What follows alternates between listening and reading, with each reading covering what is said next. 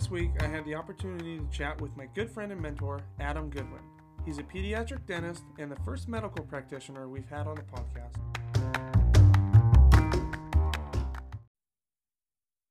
All right, everybody, welcome back to the podcast. I'm here with my good friend and mentor, Adam Goodwin. Adam, how are you doing? I'm good. Thanks for having me. I'm excited. Yeah, I know. I've been looking forward to having you on the podcast here. I talk about you all the time. You're like Yeah. one of the people that I say is like the reason that I've chosen the career path that I have, because I got to know you and what you do. Well, I'm glad.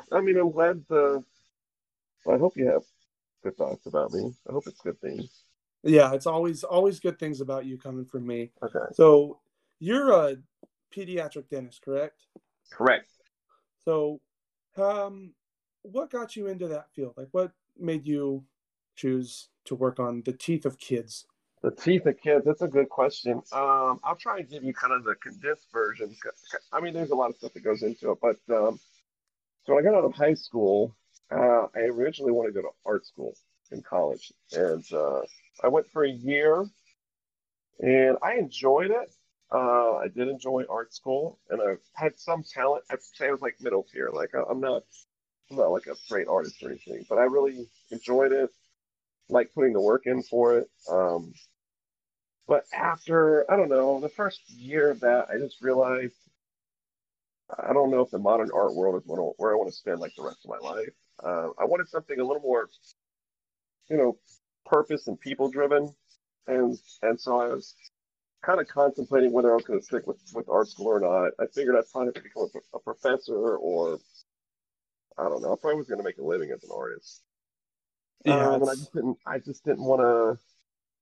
I don't know. I didn't want to have to deal with trying to figure out where I fit into the modern art world and try and make a living doing that. And then I went on a mission for the LDS Church to Thailand for 2 years. I served as a missionary there and kind of put everything on hold. Had that experience. That was a really great experience. I kind of saw a part of the world I'd never even imagined. Met a lot of people, and in the last area I was in, I lived in a little town in northern Thailand called Chiang Rai, which is just north of Chiang Mai. And one of the other missionaries there, that I spent a lot of time with, his dad was a dentist and his brother was going to med school, and we talked about some of the stuff that we were interested in, and kind of like things that we wanted to do with our lives, and one of the things that he recommended is like you should go to dental school if you like art. You should go to dental school, and I just never thought of that as something I would do. But you know, I looked into it. I got home, found a dentist in the area that my parents were friends with, and shadowed him, and went to dental school. And then halfway through dental school, I realized I really didn't enjoy working on adult teeth, uh, but I did enjoy working with kids, and that was a lot of fun. And I just found it to be more rewarding for me, and it just kind of went from there. So what was it about adult teeth that got you like disinterested in that? Um, I would say with adult teeth, like you're just fighting the inevitable. Like they're gonna. Not all adults, but most adults, that you're just fighting time. I mean, time always wins. You know, teeth get worn down, they break, they get cavities. You got to do root canals, you got to pull teeth, and it just was like a never-ending battle. And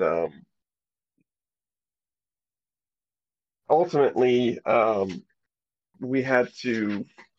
I had to make a decision. Like, am I going to work on something that I feel like I'm always losing against, or not? And adults are like, I don't know, not all adults, but a lot of adults that I worked on were cranky. Like you come in, they just want to get their teeth clean. They want you to tell them, hey, these teeth are fantastic, good job, or we're going to fix one or two. But a lot of times they come in and you have to break a lot of bad news to them and say, hey, look, you got this and that and this and that, and it's going to be this much money, and it's going to be this much time, and if you don't do this, you don't do that, like these are the outcome, and it didn't always create like a rewarding experience for me, especially. Um, Whereas kids, like you can patch them up, say, hey, look, this tooth is good to go. until it falls out. And we got rid of the cavities. Your teeth look good. Here's some stickers. Here's some balloons. Kids are much more open to like a fun experience than adults. Adults want like this professional kind of cut and dry pat on the back. Whereas kids, they really don't come in with any expectations. They just want to have a good time. And Um, I kind of identified with that more so than working with cranky adults. yeah, I could see that. As an Yeah, adult myself, or at least learning how to be an adult, I yeah, definitely, when I go to a place, I'm looking for a more professional, right. straight shooting Yeah, event. So what did you go to for your undergrad? Because I know you have to get a bachelor's to get into dental school. So yeah. what was that like? I went to the University of Georgia and got a degree in biology, I think. That's how important it was. I think it was biology. I don't even think I got a minor in anything. I think I thought about it and messed around with it, but I just got tired of trying to fulfill the requirements for a minor. I don't even know why they have minors, to be honest. Um, yeah, I went to school for that. I went to school for a year in art school. Most of that didn't really transfer over into the sciences, but I had some credits coming out of high school anyways from AP courses, so I didn't fall too far behind doing that, switching over. But yeah, college was all right. I don't think I really had a lot of fun, studying a lot. I was working part-time.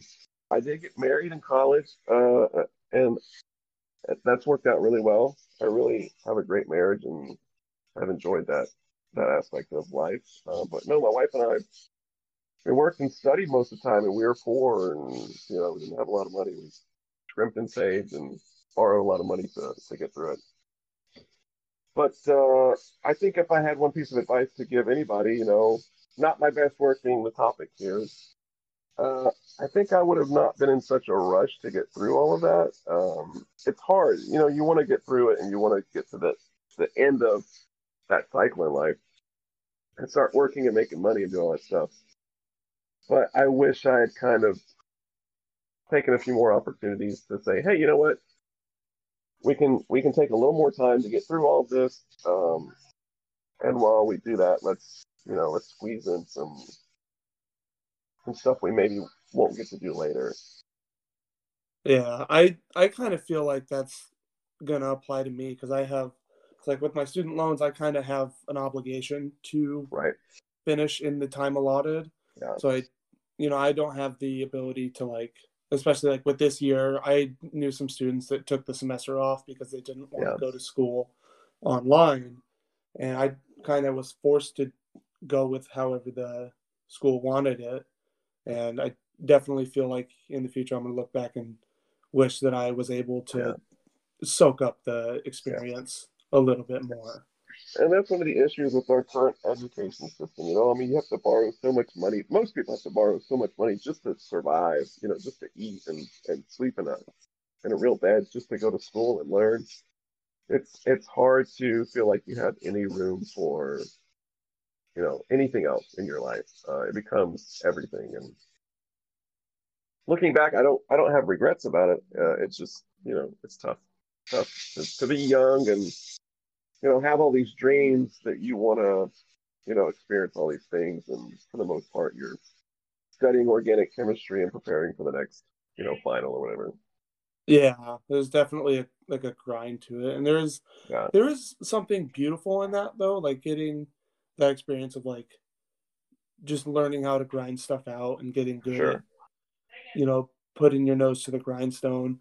But Yeah, there is still an air of like, oh well, all my friends are doing whatever, and I'm over yeah, here. yeah. And in some ways, it pays off. I was, getting done with dental school and working while a lot of my friends were going back to school because they didn't find a lot of satisfaction in the careers that they kind of fallen into. Um, but then again, I look back and they had a lot of fun, and I didn't. And I don't want anybody to think that I'm, victimizing myself or feeling like I was, it was my choice, and I worked hard to get where I'm at. Um, but I guess it's an argument maybe like universal basic income or something. Like I feel like people should be given the opportunity to kind of figure out what needs to be figured out in their life instead of jumping straight into the grind. Because once you get done with school, you go to work and all you have to do is put in about 30,000 days and retire, and then you're done. So Yeah, it's like you jump from one thing to the next, and you're always grinding. And at some point, you're like, where is this going? Uh, Not to be depressing. I don't want to like be pessimistic about it, but there's one of my wife's friends actually was a boss of her. She was a nanny for this family, and the wife was a physician, and the dad was an executive somewhere. And they had two kids, and she was like, "Look, take the time while you're young. Take the time to do some things you wouldn't normally do. When you get older, you'll have income, you'll have flexibility financially, but you won't have time and flexibility, in just your everyday life to just jump up and try something else." So we did. We went to Thailand for two months for like an exchange program and kind of experienced that. We did go to like France, I think, for a week or something, and so we did some stuff like that. But yes, it's a really hard thing to balance. You realize at some point um, you can't play around and explore forever unless you've got like a trust fund or something. But most of us don't have that. So yeah. So you got to it's balance. You got to make some decisions and decide which direction you're going to go and start working that way. So I yeah. would say, So go ahead. oh, I was just say yeah. So just have a noble destination, and then also make sure that the journey's enjoyable as well. Yeah, yeah, I think that's a good way to put it. I think you're exactly right. Make sure the journey doesn't take, a back seat to the destination. The journey is valuable in and of itself. And, sometimes the destination will change. And sometimes you'll find yourself running into a dead end. So if you're going to get anything out of the journey phase of it, you have to kind of program that in the Yeah, process. yeah. So what was the dental school experience like for you? Um, in general, like not fun. And I don't know if it's just my school. I've talked to other people who went to other dental schools, and they were like, "No, I enjoyed my dental school experience. I went to it was called the Medical College of Georgia at the time. I think they changed the name to like Augusta University or something like that. It's in Augusta, Georgia. And most of the people that were in my class and went to school with me had pretty much the same feeling that dental school was a necessity. It was a job. You just show up, you get it done, you study hard, you do your lab work, uh, but sometimes you just gotta, you know, trudge through it and just make it happen. I think a lot had to do with the people that were there, the professors and things. Um, to be honest, I think a lot of them were just unhappy. Unhappy people, unhappy with their professional careers, unhappy with their personal lives. Uh, and so they just kind of weren't happy people to be around, and they made it kind of miserable to learn in that environment. And like I said, it could have just been my school, and maybe the school's changed. I don't know, but it just wasn't. It wasn't fun. It was just kind of one of those things you have to get through. And once I got into pediatric dentistry, my residency was a lot more enjoyable. The people that I was working with wanted to be there. They enjoyed working with the residents, and the program itself was good. I enjoyed it, but I think one semester we had like 22 finals. I mean, it's just ridiculous the pace that you have to go through. In dental school or any professional school, medical school, I'm sure it's the same, or pharmacy school or something. Cramming 22 finals into a matter of like 8 days, it's just an impossible task.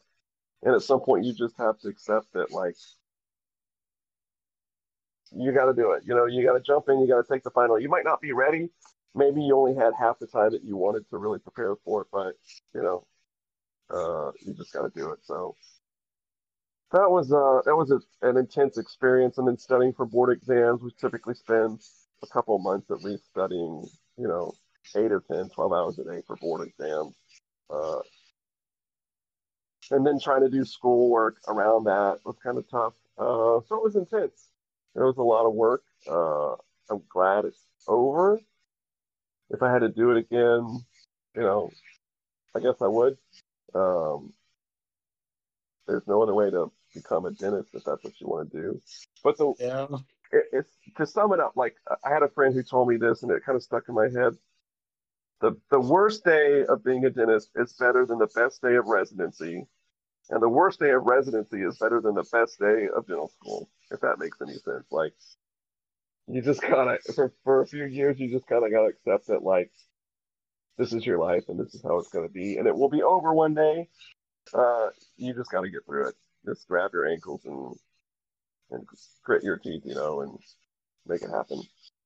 Yeah. So it's just like you have to start at the hardest possible thing and then trudge up a Right, hill, but the right, view's exactly. so worth it. Yeah, yeah. It'd be really nice if you could kind of sprinkle those days out through the rest of your career. Like do 1 week a year for the next 30 years or whatever. But yeah, I guess it'd be more than that, probably like 4 weeks, a month out of the year. I don't know, something like that. But it's a necessity, and some schools might be different. But there's just a lot to get through, and you know, it's overwhelming, and it's not quite like anything else you've experienced in life. You go to school at like, I think classes typically started at 8, uh, and then you get like 30, 45 minutes, maybe an hour for lunch, but most of the time you're trying to squeeze in some studying or lab work or something like that, or trying to schedule patients if you're in clinic.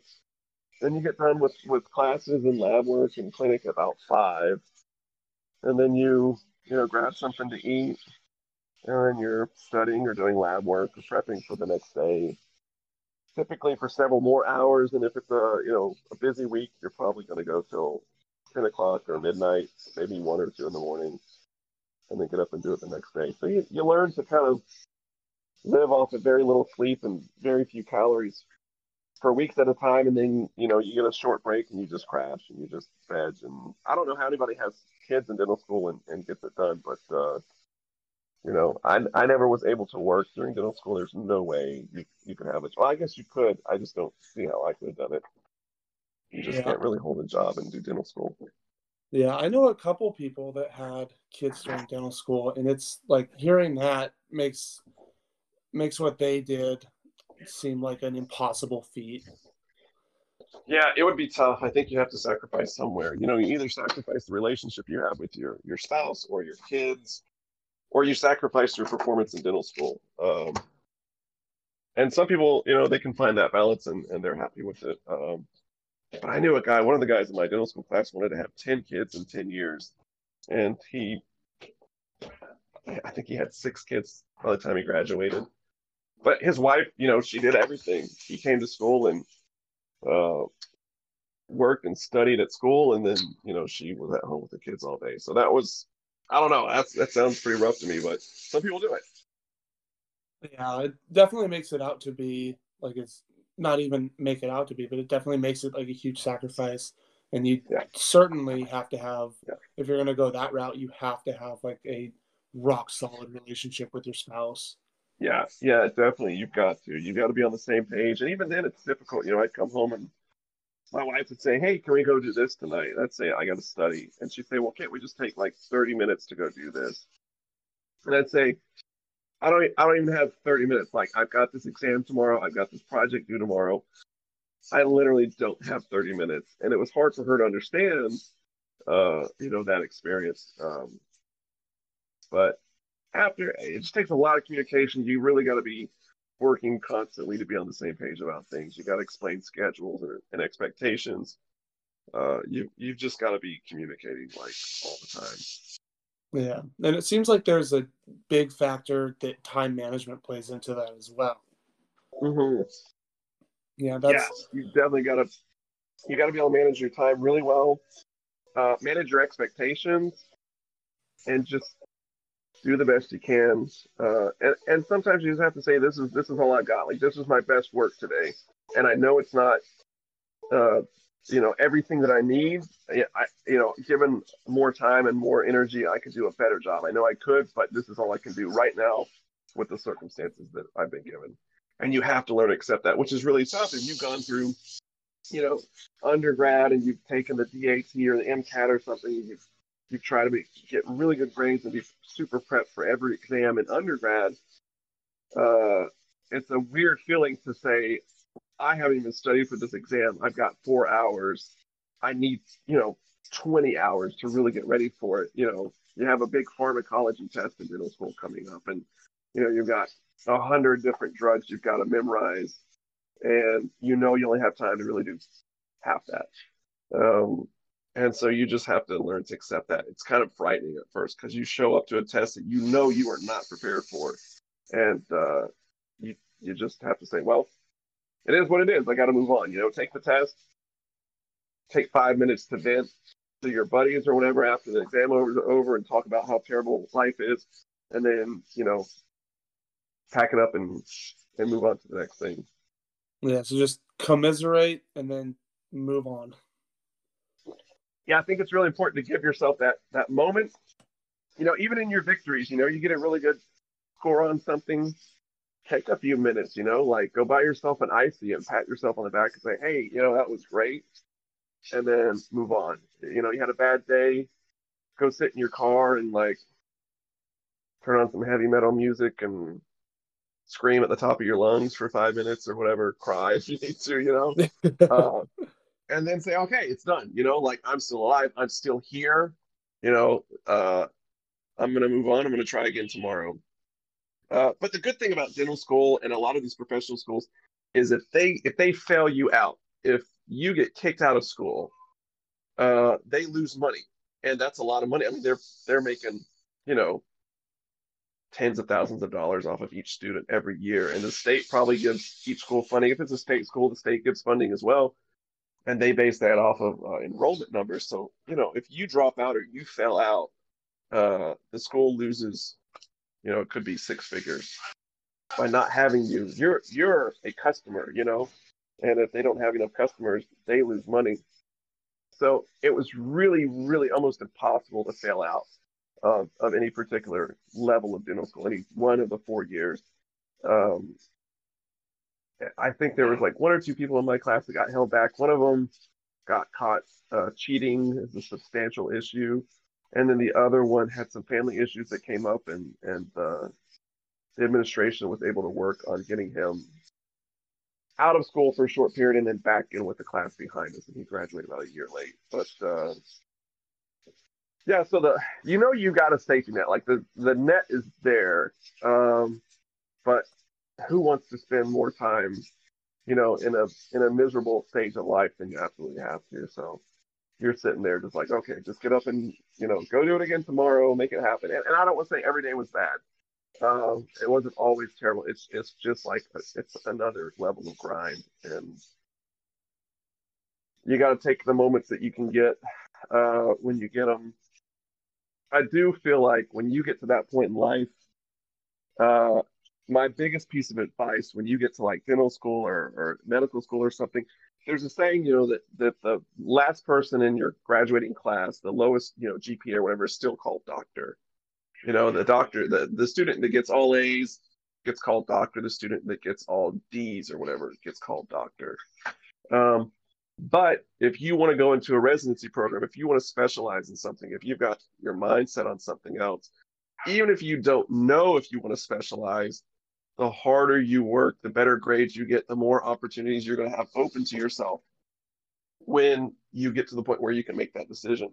If you kind of screw yourself over and don't have the grades at some point, you're going to probably regret it because then you're going to be locked into, you know, doing whatever options you have available instead of maybe going for something that you're more excited to pursue.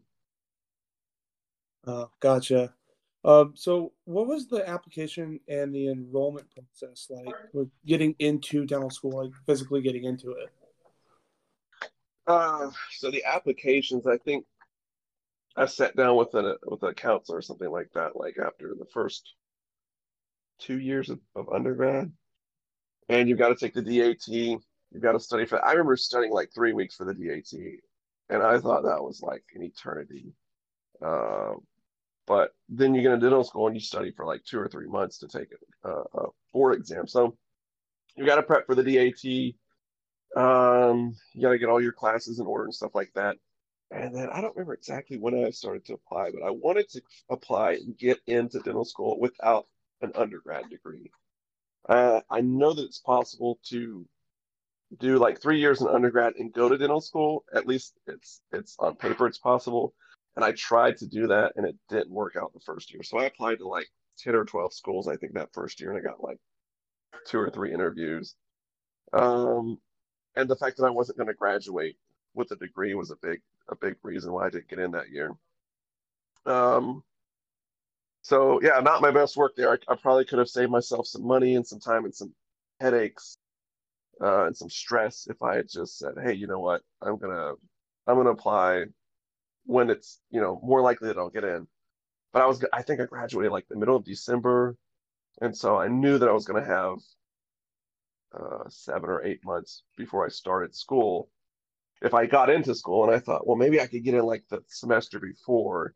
I'll only be a semester short from getting my undergrad degree. What's the big deal, you know? But if a school has to choose between two students and they are identical in every single way except one has an undergrad degree and one is 6 months short, they're going to take the one that has the undergrad degree. It just shows to them the level of commitment and perseverance, whether it's true or not. It might not even be accurate, you know.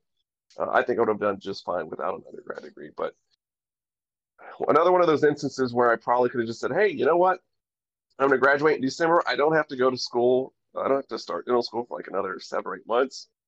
Let's sit down and plan out like some really good, you know, journey uh, type things. You know, focus on the experience of getting there more so than getting there. And that's when we went to Thailand for a couple months. Once I realized I wasn't going to dental school that first time around, I had to reapply. I think the next time I applied to like 20 or 25 schools. I went to probably, I think I went to 10 or 12 interviews. Um, and I got accepted to like maybe 5 or 6 of those places. I forget how many exactly. Um, but I ended up going to the cheapest school. It was an in-state school. I don't know if that's a decision I would make again.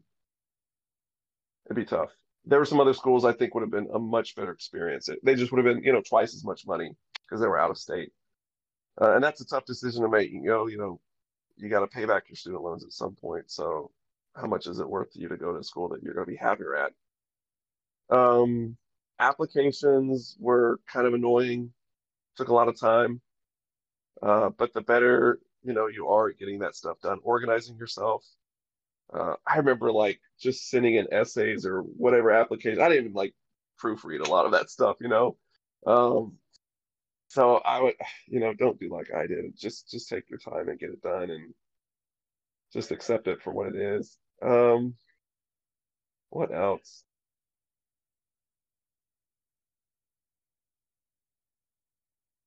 Jacob, you still there? Yeah, I'm here. Okay, sorry. Um, yeah, then you get into dental school, they have these admittance councils or something. What's it called?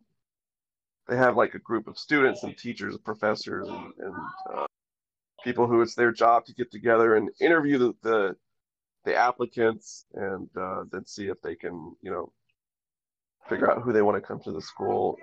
It's good to know some of those people. It's hard to figure out who they are sometimes, but it's good to know them. And what I finally had to do was I called one of the administrators who was in the admin part of things, and I just said, "Hey, look, I want to get into school. What can I do?" And she sat down with me, went over my whole application, and basically said, "You can fix this. You can fix this. You can fix this." And it's good to go into that experience without any kind of pride, without any kind of ego, because you're going to want to hear them say, "No, no, no, you're perfect. Just apply again. You'll get in." But if you can kind of check your ego, I remember coming out of that being like, she doesn't know what she's talking about. She doesn't know me. Uh, but I still went through and did all the stuff she told me to do, and I got in, so it worked. I just shouldn't have spent so much time like, fuming inside about my shortcomings. Just Yeah. accept So it. yeah, so it definitely helps to go into that sort of situation knowing that you don't know everything and Yeah, that. absolutely. Yeah. Just walk into it going, I know I suck, like I know I could do some things. Like I'm not, completely incapable, but I realize I'm just, a guy in my early mid 20s. I really don't have a lot of stuff going on for me. I'm begging you, just please, like, help me round out some of these rough spots, and so I can get to the next level. And that's dental school, and that's what we used to talk about, all the time. Just grab your ankles, I mean, just bend over, grab your ankles, and just accept whatever, they're about to inject into your life, a big kick in the pants or something, and it's kind of a rough way of viewing it, but the sooner you just kind of accept uh, the stuff that you're facing, and realize it's not personal. I mean, my biggest goal at dental school was to be so far under the radar that nobody even knew my name. And there's a lot of professors, I swear, after 4 years, they still didn't know my name. Uh, and that's all right, because that means I never got on there. If you get on certain people's radar, you're only going to be on their radar because they are out to get you, and uh, it was better just to kind of stay off their radar. And there were some professors that were great, and I got to know them, and they were really fantastic. But I'd say the majority of them, it was better just to kind of keep your distance and check the boxes as they told you to, and just treat it like a job, you know. Uh, Yeah. Just try not to screw up too much. Try not to screw up too much. And the people who had jobs before dental school, they had the experience of working for a boss or a manager that was just, a complete idiot or just terrible at their job. People like that who had learned, to accept things that way, show up, you go 8 to 5, treat it like a job. You realize you're moving towards something else. And it was hard for me because I'd always just been in school, and one of my classmates was like, "Man, this is way better than the crappy job I had before I came to dental school." He's like, "Go work for a terrible company for 3 or 4 years." He's like, "And come back here and you'll appreciate it a lot more." But Yeah. I wish he was another guy who, what, at the beginning of every semester, he had a decent laptop, he had a decent printer, and he had a ton of printer paper. And I just never wanted to spend the money on a printer or printer paper. I kept everything on my laptop. And he would just print out everything. He'd go buy these 3-ring binders. He would print out all the PDFs, all of the PowerPoints. He'd print out everything from the very beginning of the year. He'd organize his stuff. And I mean, he graduated at the top of the class. I think he was number 1 or number 2, and I was probably number 15 or 20 or something like that. And it's not a matter. I mean, he wasn't smarter than me. He did some things better than me, but I did some stuff better than him. But he was just organized. His life just made more sense day to day. And yeah, that was something I really could have done better. And it's still something I work on today. Just trying to be more organized, think ahead, plan ahead. Like put a little bit of effort in, on the front side, and it's going to make things so much smoother. But I'm the type of person, I just like to jump in. I just like to, I'll accept the chaos if I can just get started. I hate sitting down, trying to plan things out and looking at the details, and you know, it's something I'm working on. Yeah, that's something I've worked on a lot this year as well. Because I noticed, especially as far as like time management goes, I was talking with my co-host Ronnie, and we're talking about like what I do with my time, and we came to the conclusion that there's a lot of fluff that makes me feel like I'm busy, but when you yeah, when you break it down, it's like, oh, you're just like Yeah, screwing around for 3 hours a day. right, right. So yeah, that level of organization has been something I've been focusing Yeah, on, as well as like physical organization, because I've always been a mess. yeah, And just got this new apartment not too long ago, and we were fortunate to find one that had 2 bedrooms, so we turned the second bedroom into a little home office, and that has been, I would say, it has been very beneficial to me to yeah, have my own space for productivity. yeah. I think that's huge to have a space where you go into it and you know that this is what your job is. You're here to do a certain thing. When you mix up your space, I never had that in middle school. My buddy, speaking of my friend who graduated at the top of the class, in his house, he owned a house. But you don't have to have a house. It could be an apartment. It could be a 1 bedroom studio. He had a spot. He had a little room. He had a desk. He had a printer. Like that's where he went to do all of his school stuff. And he was very dedicated about it. I was kind of the opinion, I don't want to spend the time and the money and the energy setting up something like that, I'll just use my laptop. Wherever I go, I'll take the laptop. But it's easy to let other things bleed into that space because you don't have a defined, physical boundary to create that kind of thing. So I think you're on the right track. And even at home now, I don't have like an office space, but there's certain things I'll come up to my office to do because I know if I go to my office and sit at my desk in front of my computer, I'll do it. But if I'm sitting at home, there's, a 90% chance that I'll probably screw around, not get it done, get demotivated, get distracted, and then have to go to the office to do it anyways. Yeah, well, because you got 3 kids, 2 dogs, and a sick Yeah. Land Cruiser. You got plenty of things to distract you. Yeah, absolutely. Well, my dog just had puppies, and yeah, I mean, it's so easy to find other things to do. And I mean, with Netflix and YouTube and stuff, I mean, we had that in middle school. It was pretty new. Like YouTube was pretty new when I got to middle school, but I mean, we would get distracted with goofy YouTube videos and stuff all the time, and it's so hard to kind of carve out that space in your life where you're not going to run into that stuff. Yeah, I did something recently. I deleted Twitter off of my phone because I noticed that it took a ton of my time away, and it was just sitting Mhm. there like when I was getting ready to do something, I would sit and like while my brain was warming up, I'd turn on Twitter and Yeah, kind of scroll, and then next thing you know, hour and a half later, it's time yeah, for bed. yeah, yeah. Stuff like that's a huge time suck. I mean, I'm kind of a news junkie, and I find myself just all the time filling in little gaps in the day, just reading like the news. I don't even care. Like most of it's stuff I really don't care about, but it's just something to do. It's just a distraction. Um, Yeah, which here's another thing. It doesn't have anything to do with dental school, but it kind of goes in line with this. Is I've learned about myself, and I think this applies to a lot of people, but I definitely know it applies to me. I have a certain level of anxiety, and I think anxiety is like a double-edged sword. In some ways, it can help you get prepared for things. It can drive you to study and to work hard so that you don't have to face, certain hardships in the future. But it also can distract you and drive you to do some things that help you kind of escape just normal everyday life. And for some people, that can become a serious problem. Like a drug addict or alcoholic or something like that. But I think for me, like reading the news, online shopping, just browsing like Reddit or something like that, it's just an escape mechanism for me. And I'll get these little projects in my mind. I'm like, hey, what if I built this or did that? And it's like, if I put half of that energy into stuff I needed to do, I'd be so much better off. But I just use it as an escape from my anxiety because it's a medication for me. It's like finding a way to kind of tone down those voices in the back of my head that say, hey, you got to get this stuff done. Like this is a big deal. You got to do this. It's like, you know what? I'm just gonna go distract myself with a goofy YouTube video.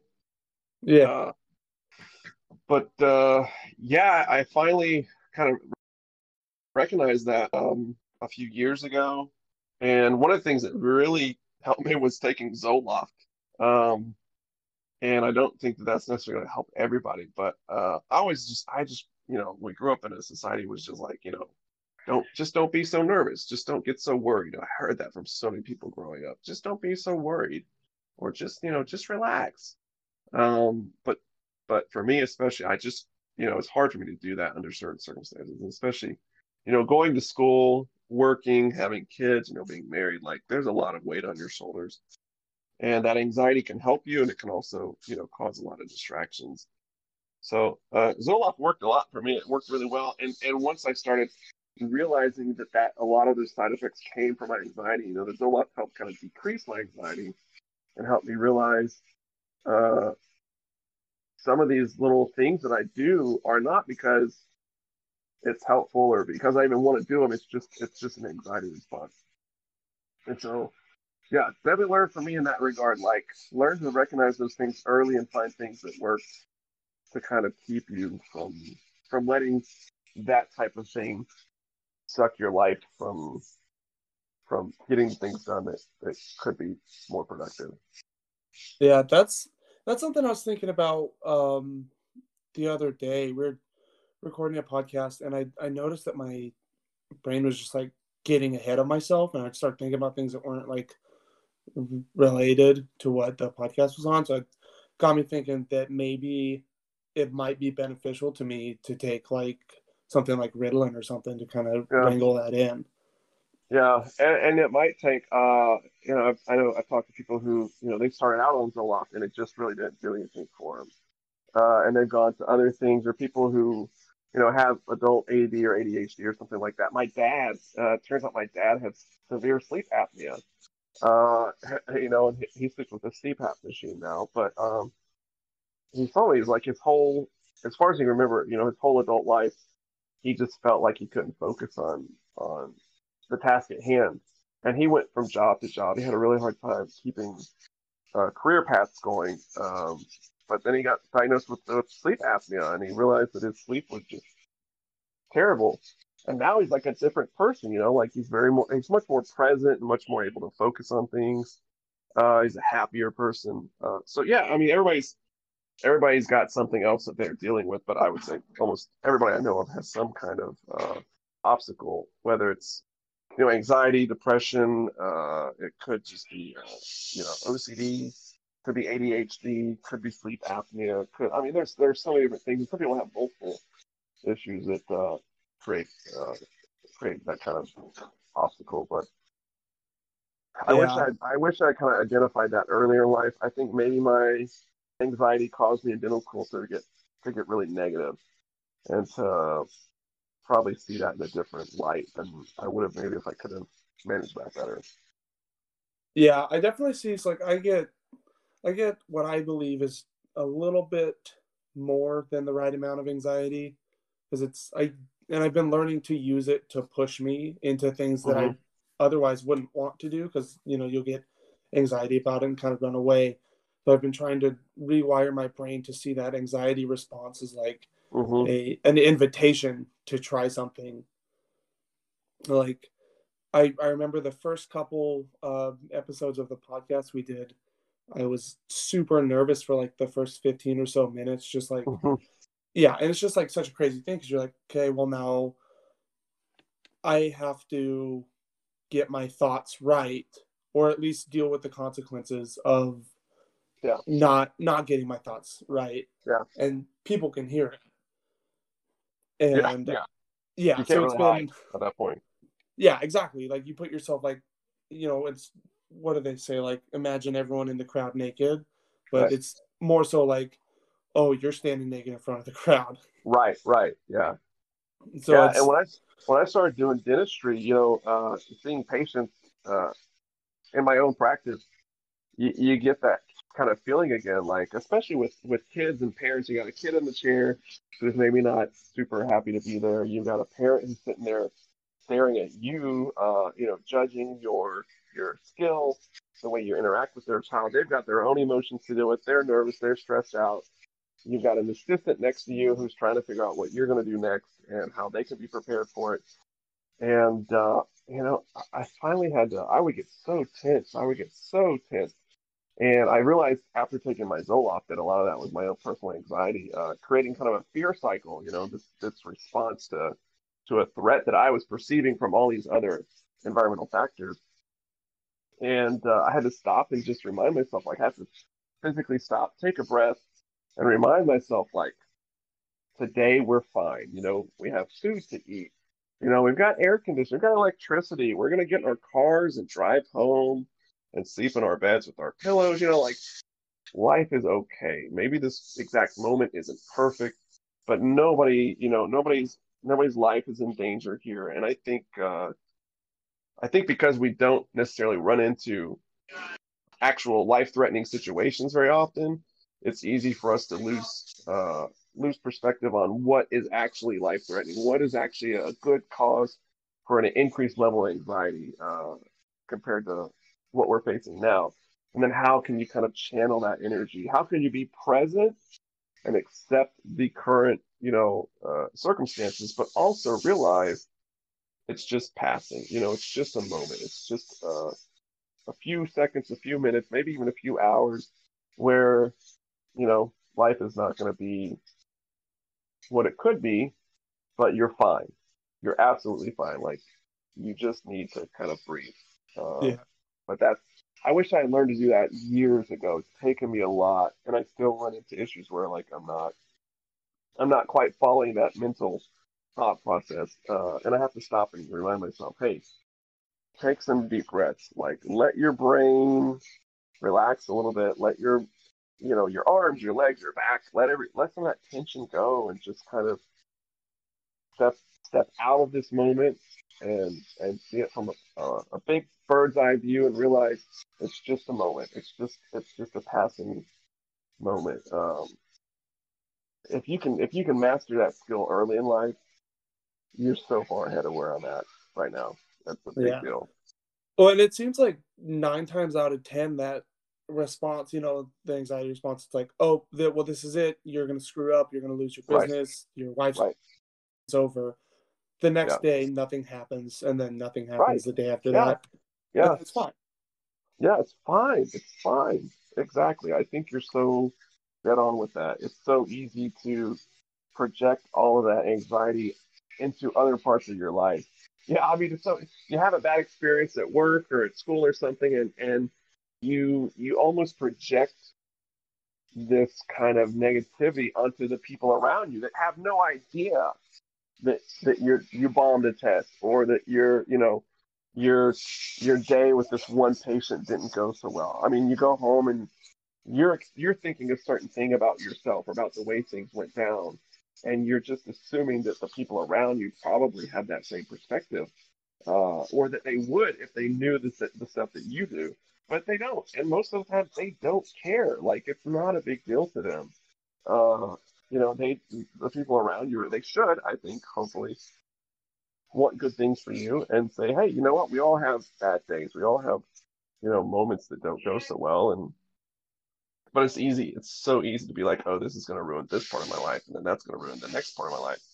Uh, and that's where like panic attacks and anxiety attacks and stuff like that come from. When I first bought my practice, I had my mortgage, I had my practice loan, I had my student loans. I think it was like well over $1 million in debt. And I would wake up every morning just crunching the numbers in my head. How much money do I have to produce today? How much money do I have to collect by the end of the month? What is taxes going to do? What about saving for retirement? What about paying for medical insurance and all this stuff? And by the time I had like my clothes on, I was like 2 seconds from an anxiety attack, and I just had to remind myself, just get to the end of the day. Just get to the end of the day. Like just face today. Don't face any other days. Just face today. And what's really funny is I came to work one day and I was trying to just like mentally focus on that concept. And my partner, who had been working for about 5 years before I started working with her, I told her, I was like, I'm just having like a really stressed out morning. I'm just telling myself, just get to the end of the day. And she laughed and she's like, that's so funny. She's like, but you're doing better than I am. And I was like, what do you mean? She said, I tell myself every morning, just make it to lunch. Just make it to lunch. And I laughed with her. I was like, that's so funny. I was like, that's better than what I was doing. I was like, because even getting to the end of the day sometimes is a little bit overwhelming. And she's like, yeah, just make it to lunch. And she's like, and sometimes I just have to say, just make it to 10 o'clock. Just make it to 11. And she said, just remind yourself, like, this will all be over. This will all be over. It's just a matter of just be here, just show up. Um, but that only works to a certain extent, and that's where the Zoloft really made a difference for me. Is I realized that it was a little bit of a detriment to my life to have to deal with that like every single day. And my physician, I brought it up to him during an exam one time, and he was like, you know, let's try something. And he's like, just take this Zoloft. He's like, just take it, see if it helps. And it was so interesting. I mean, for me, it made a big difference. The very next day, I realized that I don't like making eye contact with people. I don't mind talking to people. I don't like making eye contact. But when I'm taking my Zoloft, I can hold eye contact. It doesn't make me uncomfortable at all. Without my Zoloft, I'm extremely uncomfortable making eye contact with people, and that affects the way people see you, perceive you. They as a professional, as a practitioner, as someone who's treating their child, if they perceive that you're avoiding their gaze or something like that, that can communicate to them a certain lack of trust or understanding or even knowledge. So it's really interesting the stuff that you learn as you face a lot of these challenges. It's just a matter of figuring out what works for you. Yeah, eye contact has been something that I noticed in myself when I moved and started school that I had to like force myself into. I've gotten a lot better, but it's definitely like I don't know what it is. Like I'll look someone in the eye and then it's like, oh, they see my soul, they know I'm full of Right, it. right. Yeah, exactly. Yeah. And some people, I've talked to some people who are like, that's crazy. Like, that's the most ridiculous thing I've ever heard. Like, why would you feel uncomfortable looking at people in the eye? I don't know. I just do. I just know it doesn't feel good. And I think some people it's not a big deal. And some people, I think like the whole introverted, extroverted thing, there's definitely something to that. Birth order, personality traits, like the stuff that makes us who we are. It's hard to realize not everyone feels that way about everything that you feel. And figuring out what's helpful and what's not is like that's a long process. Yeah, but it's definitely it seems like it's worth going through the process because the Yeah, result is yeah, so valuable. yeah. I definitely think so. And in that regard, it's so hard when you're talking about the journey again. When you're going through that process, when you know that society says if you want this thing in your life, if you want to be a dentist, if you want to be a race car driver, if you want to be a physician, if you want to be XYZ, whatever it is, society basically has this path set out. And they say you have to go down this path and you have to stay on it and you've got to fit into this to get what you want. And so for most of your early adult life, you're going to spend your time squeezing every bit of yourself into that expectation. And it's I don't know if it's unfortunate or not. It is what it is, but it creates a certain amount of turning a blind eye to your own personal responses to life, to how you feel about things, to what you think. And in some ways, it's good because you're young and you don't really know any better, and you know you need to be exposed to some of this stuff in order to realize how to do what you want to do.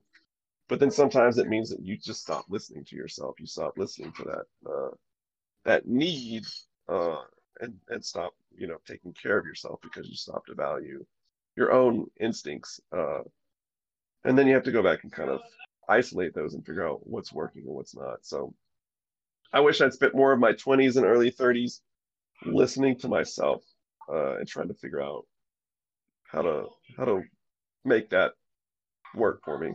I wish I'd spent my 20s, particularly in early 30s, exercising, being physically active. I was so busy with school. I was so tired all the time. I really didn't work out much. I didn't, exercise all that much.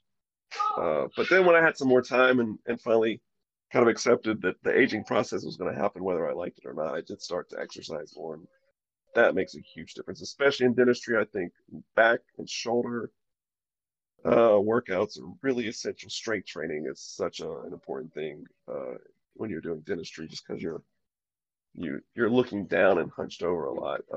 And you shouldn't be, but it happens anyways. And you've just got to take care of your body physically. Well, and there's no real way to mitigate that either, right? Like just the way the chair's set up.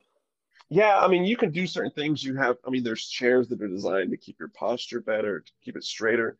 You've got those loops, the magnifying lenses on your glasses that you can wear so that you can sit farther away and see closer up. You've got, a headlamp that you wear so you can see better. But at the end of the day, I mean, the job is leaning forward over somebody's mouth and working in a tiny hole with your hands, and that just takes a toll on you.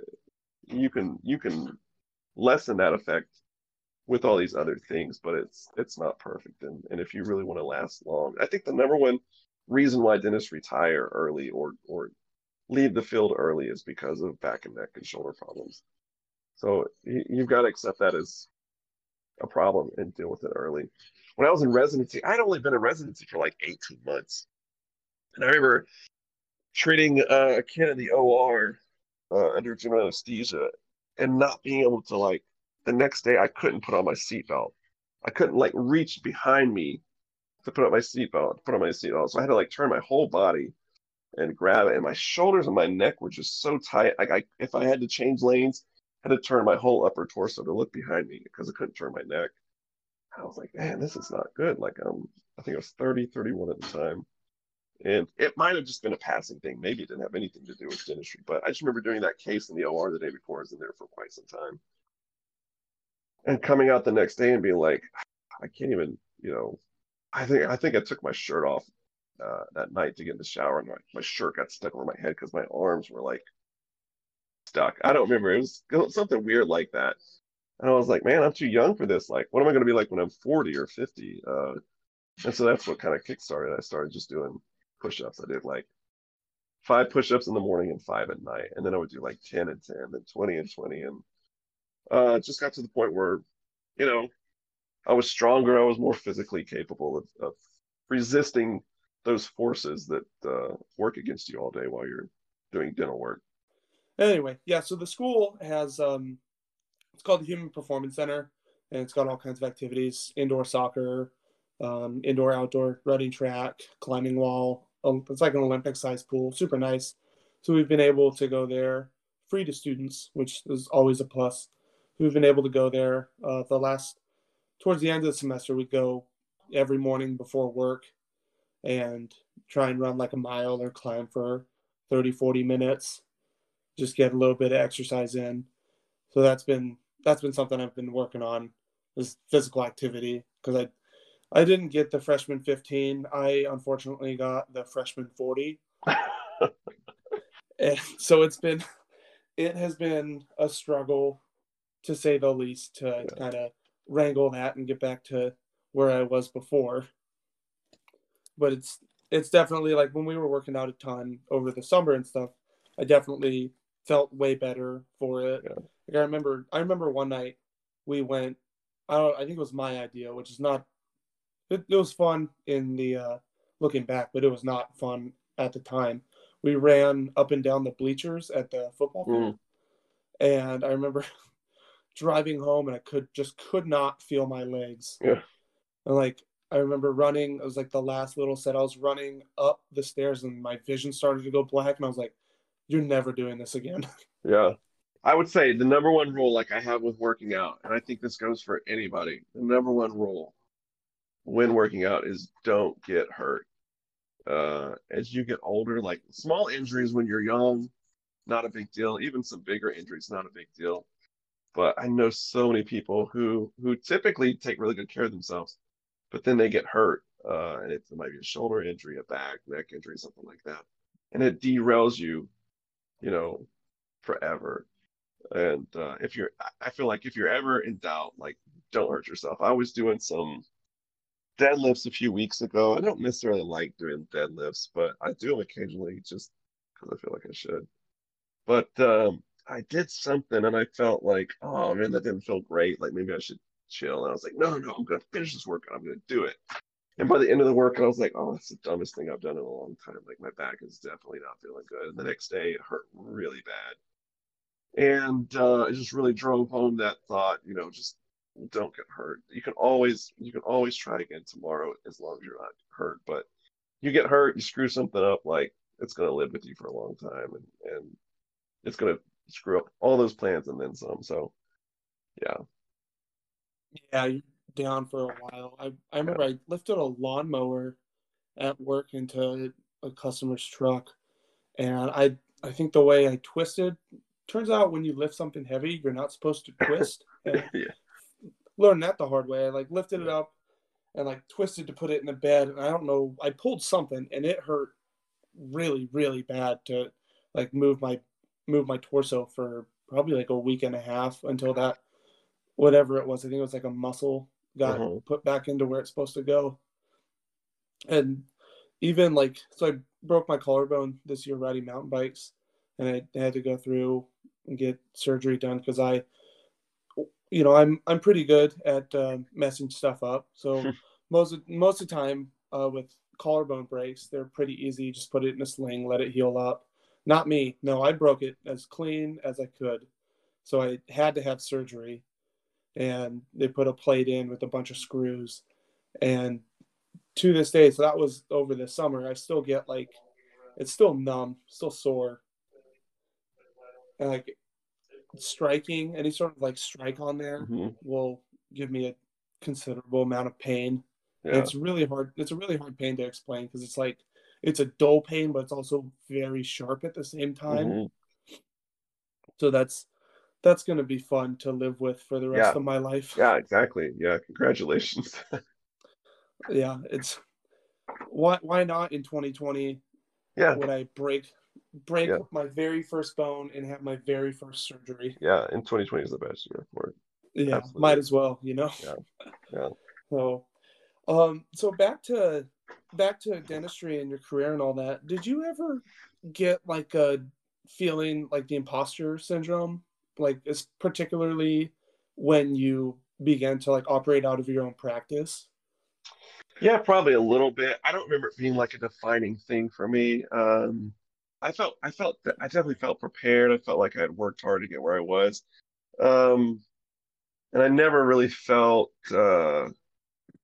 like out of place, doing dentistry. And maybe that's just my own experience. I can see how people feel kind of like exposed or something when it's all on you. And maybe that's kind of the feeling that I had dealt with originally. My anxiety was just feeling like it was all on me to make it work or not. But it was just a matter of just saying, hey, you know what? I know what I know. I'm good at what I do. The dentistry is, after a while, it's really not the hard part. Teeth don't change. The teeth don't move. The kids do. So it's just a matter of learning how to kind of juggle all those things at once. And I mean, still something I'm working on today. It's a really long process to manage all the different variables at once. And I think that's what makes pediatric dentistry exciting. Unfortunately, most procedures don't last more than 10 or 20 minutes, but it makes it a challenge too. And that's probably where a lot of my anxiety came from, is feeling like any one, experience for one family or one patient might bring it all down was stressful for sure, especially knowing that I had to make payments on all these loans and stuff. Yeah, it's definitely stressful knowing you have this giant weight on your back that's Yeah, could yeah, come crashing down at any minute. yeah, yeah. That safety net's Yeah. kind of gone. Like, whereas in dental school, it's like, well, if you do mess up, you've got these other people out there to kind of help you out and make sure you don't really screw up, or you can hide behind the school if something really bad happens in your practice. Like, it's your face, like it's going to go on the evening news. Local dentist kills a kid, or local dentist, gets sued for whatever. That's terrifying to think that that might happen. Yeah, that probably could keep you up at night if you let it. Yeah, yeah, But at the same time, it's probably one of the best motivators to do good work. yeah. And you also got to realize, like, it's irrational. Like, do what you're trained to do, and if you find yourself in a situation where you're not comfortable, stop. Just tell a parent, I'm not comfortable doing this. They can't force you to do something you're not comfortable doing. And I've told parents before, like, if I have to do this with your child, probably going to ruin my day, and I just don't feel like I want to do that right now. And they have to accept it. They might be mad at you, but they have to accept it. They can't make that decision for you. And Yeah. it's a hard thing to do, especially when you realize you need to do work to make money, but sometimes the trade-off is not worth it. Yeah, and I'm sure most people like obviously there's going to be exceptions. They're like, "Oh, well, why won't you do it?" But I feel like Right. most people would be like thankful that you're like, "Hey, this is a little bit out of my wheelhouse. Right. I can Yeah. refer you to someone Yeah. that's better at this, but I just don't think this is worth Right. the effort that I'm going Yeah. to put into it." Yeah. Yeah, definitely. There's some people who don't appreciate that at all, and you'll have to be able to just stand there and say, you know, this is life. I can't wave a magic wand and make this perfect. But if you're willing, we've got these other options. And then sometimes you just have to accept this is not your problem anymore. And if somebody has a grudge against you or is not happy about it, that's on them now. You're just there to do what you can do. There's no reason for you to overextend yourself or put somebody else in danger because a parent doesn't want to go to the inconvenience of going to a specialist or something like that. Yeah, because then yeah, like you said, you're stretching yourself too thin. It's Yeah, too much risk to try and appease one person for Yeah. essentially a procedure that I would assume would cost the same for any other kid, Yeah. if I they're mean, getting there might similar be, procedure. extra costs because of, they have to go in for an evaluation or a consult, and then maybe there might be a sedation, an IV sedation, or general anesthesia involved, which you have to pay people to do that. But a lot of times the parents just don't want to be inconvenienced, and they're just like, it's your kid. This is part of being a parent. Uh, Yeah. and it's not up to me to compensate for whatever is going on in your life. I just can't. I can be understanding. I can do what I can do, but it's not my job to compensate for that. Of course, you don't say it like that out loud. You just say, "Hey, look, this is what I can provide," uh, and you have to do it in a way that makes them want to listen to you. The kids are your patients, but the parents are your customers, and the parents have the keys in the car. And if the parents aren't happy with you, even if the kid loves you, the kid's not going to come back.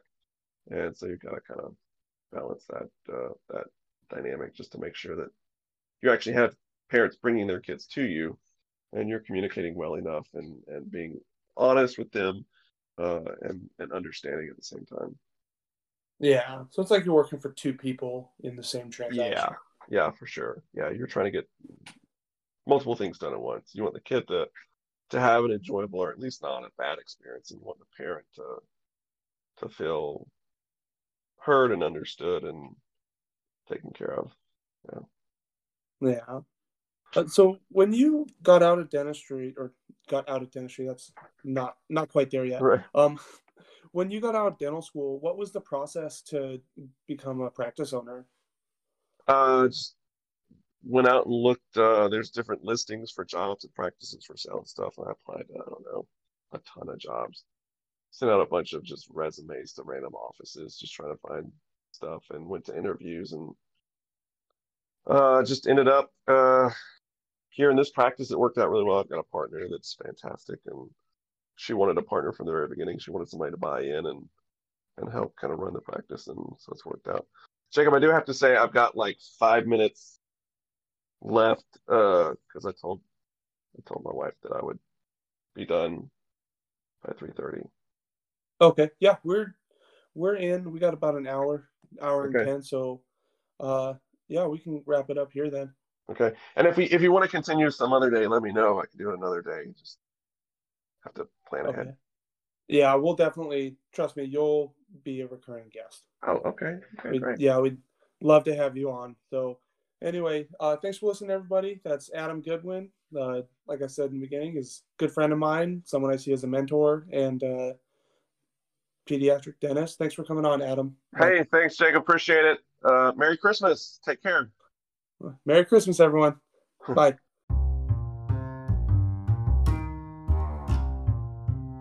Hey, everybody. Thanks for tuning in to Not My Best Work. Make sure you subscribe and stay tuned for more episodes coming soon.